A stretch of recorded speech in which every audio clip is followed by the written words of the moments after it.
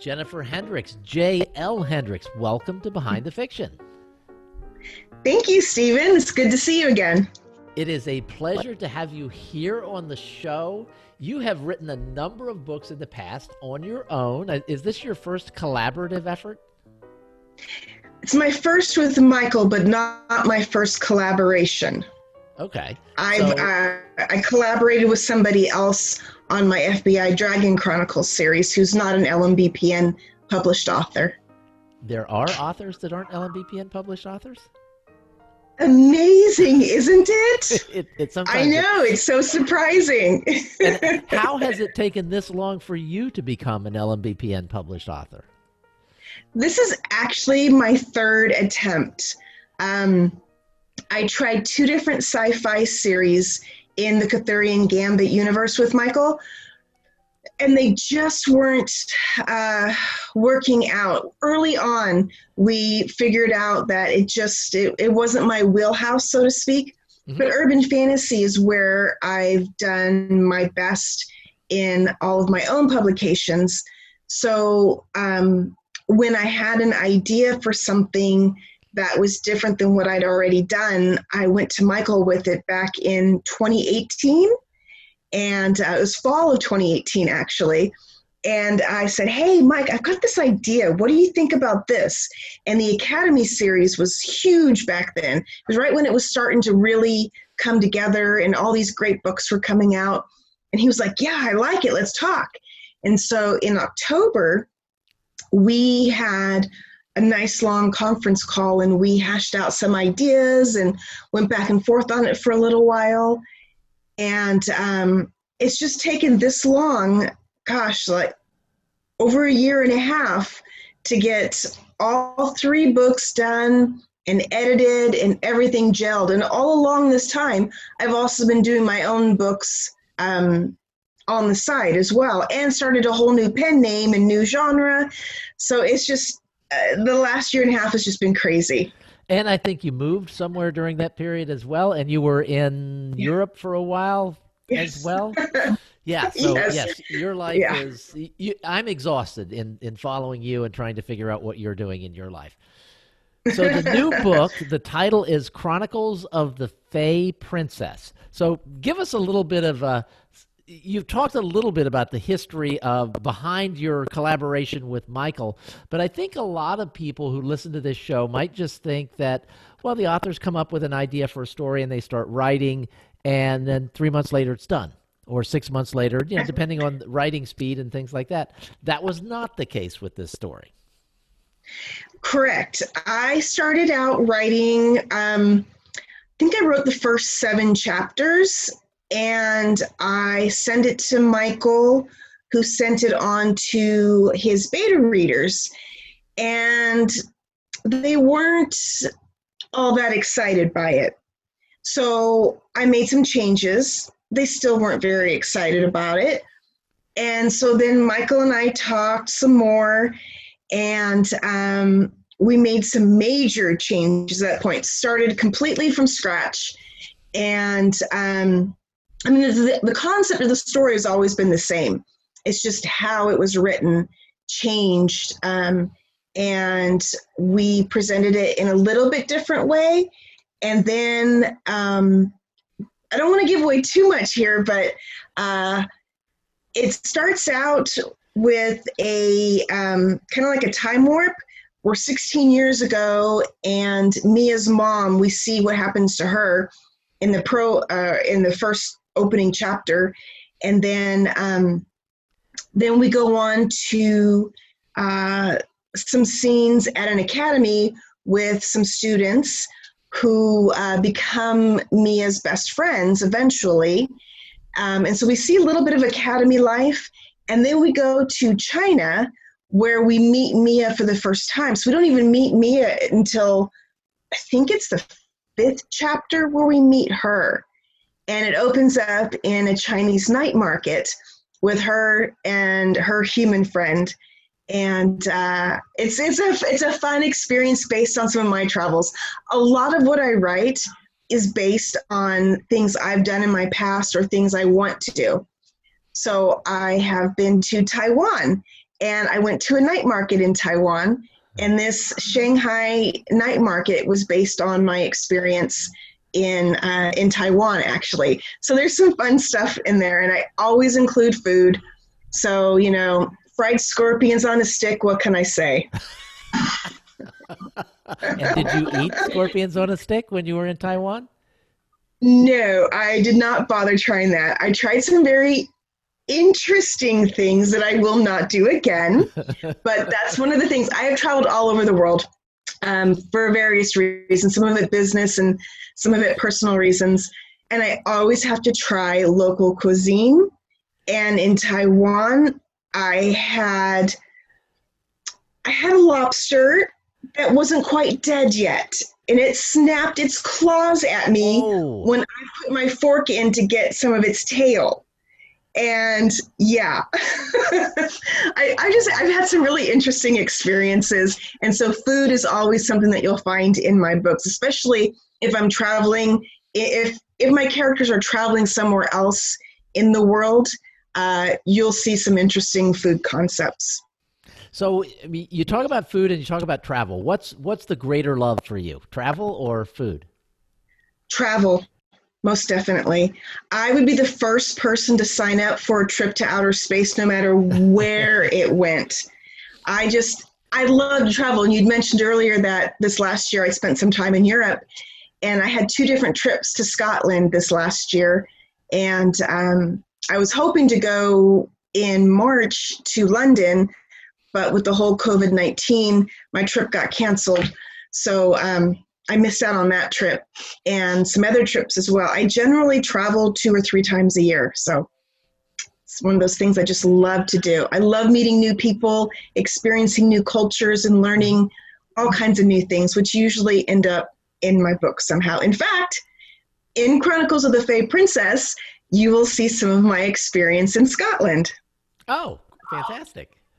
Yeah. All right. So you mentioned 3 books, but we're releasing 1 book. So explain that to listeners. Yes. So Chronicles of the Fey Princess is actually a trilogy that's been packaged into one giant book. And it's a continuing story. And so Michael and I were talking about that. And he's already done this a few times with other books.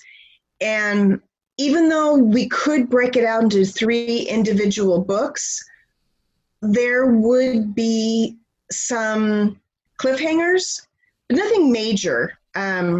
Each book within the trilogy does have some sort of a story that completes, but there's also a story that goes over into the next book. Because you don't get the whole and complete adventure until you finish all 3 books. And even then, if it's popular enough, we could move the kids on to college, because they're in high school in this series right here. But they do graduate in this book, in case you're wondering. So this is it's almost 200,000 words for this edition, which again, Chronicles of the Fey Princess, subtitled The Halfling Academy Complete Trilogy. The Halfling Fey Academy, yes. Yes, Halfling Fey Academy. Thank you. Yeah, because my main characters are half human, half Fey. So they have 1 Fey parent and 1 human parent. But in this world, the Fey heritage is always passed on to the offspring, even if they do have 1 human parent. So they have powers not quite as strong as a full Fey person would have, but still quite a few powers. And Mia, our main character, of course, has extra special gifts. Now, I believe for a book of this length, I believe that you and Michael set a personal record for this book. Do you know what that record is? Would that be 0 cuss words? It would be the fewest number of cuss words, which is 0. So how were you able to pull that off? How were you able to convince Michael that his readers would even be willing to read a book without swear words? Well, Michael's pretty easygoing, and he was like, "Really? No cuss words? Really? Are you sure? Not even something small?" And I was like, "No, I don't cuss, and I don't put my name on anything that has cuss words in it, and nothing beyond the bedroom door either in any of my books." And so he was like, "Okay, well, let's give it a try. What the heck? Why not?" And so it worked out. We created some of our own expletives. So crickets is an expletive because the Fae have extra sensitive hearing. And if you've ever listened to crickets on a hot summer night, you will know they are so stinking annoying when you get a whole swarm of them together. And so to have Fae creatures with sensitive hearing, crickets are an expletive in themselves. So, yeah. Was that fun, creating your own expletives? Yes, actually it is. It's a lot of fun. I've done that in multiple series of mine because none of my books have cuss words in them. But I have a Christmas series where I'm like, "Oh, jingle bells." So, I want to talk about the Christmas series because that's baffling to me. That the whole idea of a Christmas series, when I first knew that you'd written a Christmas book, I thought it was, just a Christmas book, but the whole idea of a Christmas series, what was the thinking behind that, and how has that worked for you? It is actually one of my more popular series. Santa Claus is an Arctic wolf shifter, and the mantle of Santa is always passed down from father to son. But this particular Santa didn't have any boys. Instead, he had 4 girls. And so the first book, it's a 4-book series, and I just completed it this last Christmas. I did one each Christmas. So it's a clean paranormal romance. And it's all about Santa Claus and his wolf-shifting pack, and how, for the first book, it's how the mantle passes from one Santa to the next. And then after that, it's about each of his daughters and how they get there happily ever after, and how their relationships affect the pack, because Santa's pack is huge. It has to be in order to handle delivering presents to the entire world's children. And but there's also a lot of animosity from other packs. There are Arctic wolf shifters, which are all over the world. And there are some issues with different packs around the world being very unhappy that Santa has been in North America for so long. So it's been a lot of fun, and it's more than just Arctic wolf shifters. There are other species that get involved, and there's even some dragon shifters. I have a thing for dragons, in case no one's figured that one out yet. So, yeah. So is this something that sells well around the year, or are your sales primarily clustered in November, December? I have a lot of sales in November, December, and early January. But oddly enough, I do sell books throughout the year in this series. Not a lot, though. But in the last 2 months, I've been surprised with everybody staying at home and Hallmark having done this special Christmas promo at the beginning of the lockdown. Quite a few people were in the mood for Christmas, which I thought was really cool. So I sold some books. In fact, yesterday I sold a bunch of books in the series yesterday. I don't know what it's done today, but I'm always getting page reads in the series because it's in Kindle Unlimited.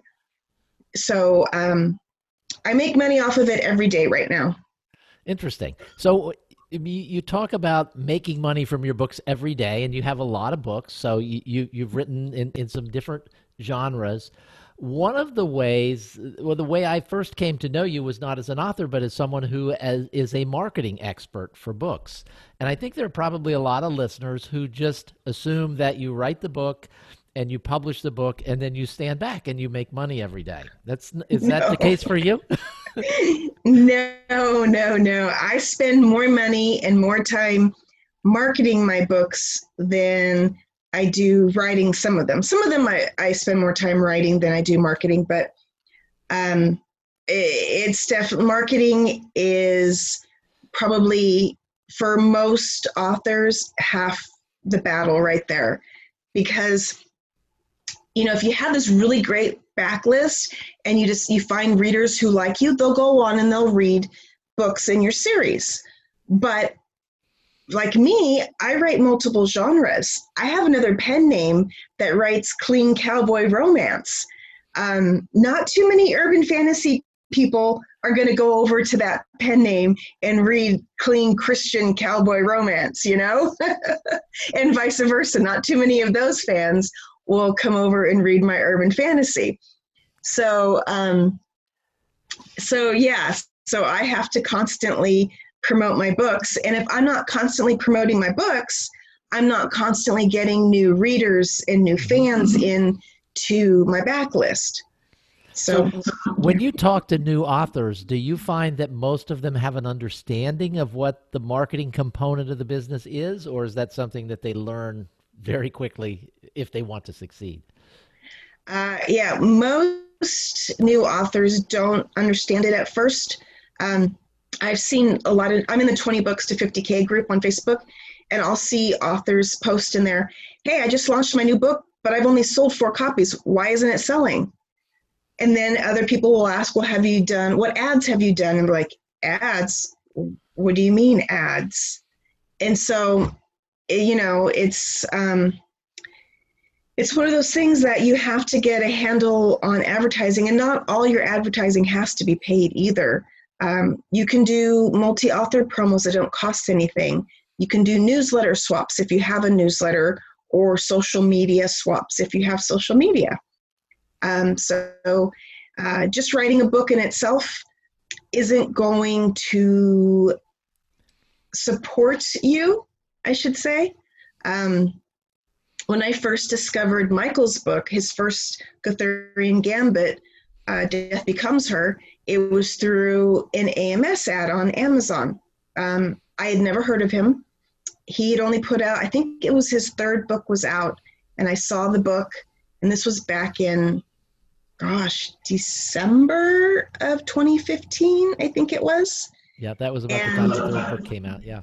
Yeah. And so I downloaded it, his first book, and read it, and just was like, oh my gosh, and just constantly going through it. And I immediately went to book 2, and then I immediately went to book 3.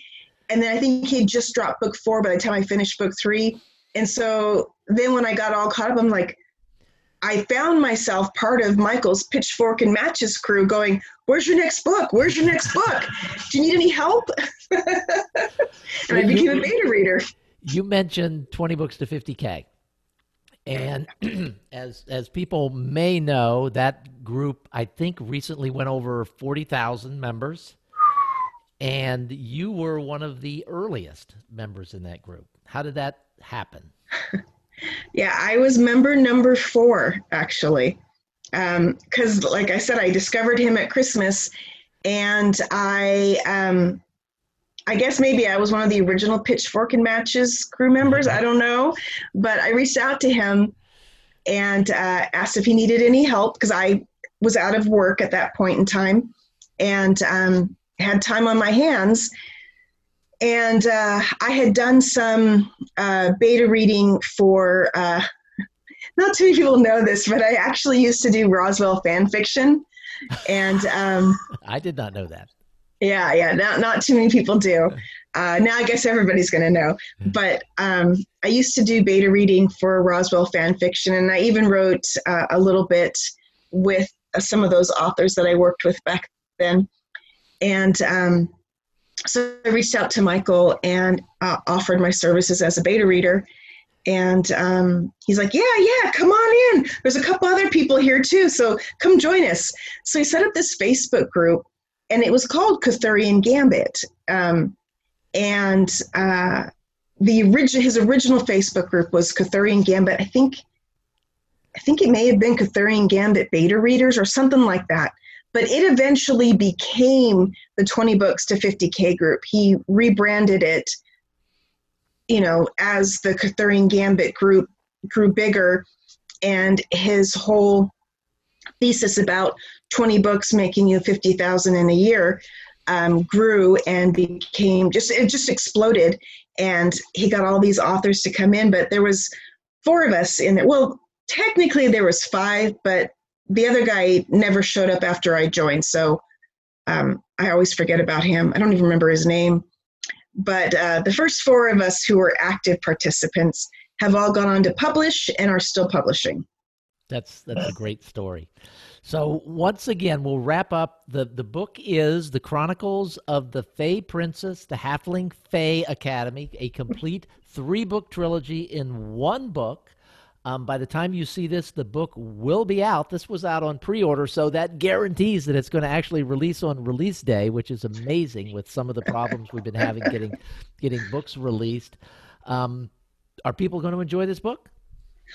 I think so. I just read through it again recently and was like, oh yeah, oh, I love that scene. I created a new sport. It's a mesh-up of a couple of real sports that are available today. And I was reading one of those scenes and I was like, man, I wish that we could do something like this now, because I would love to go see this actually take place.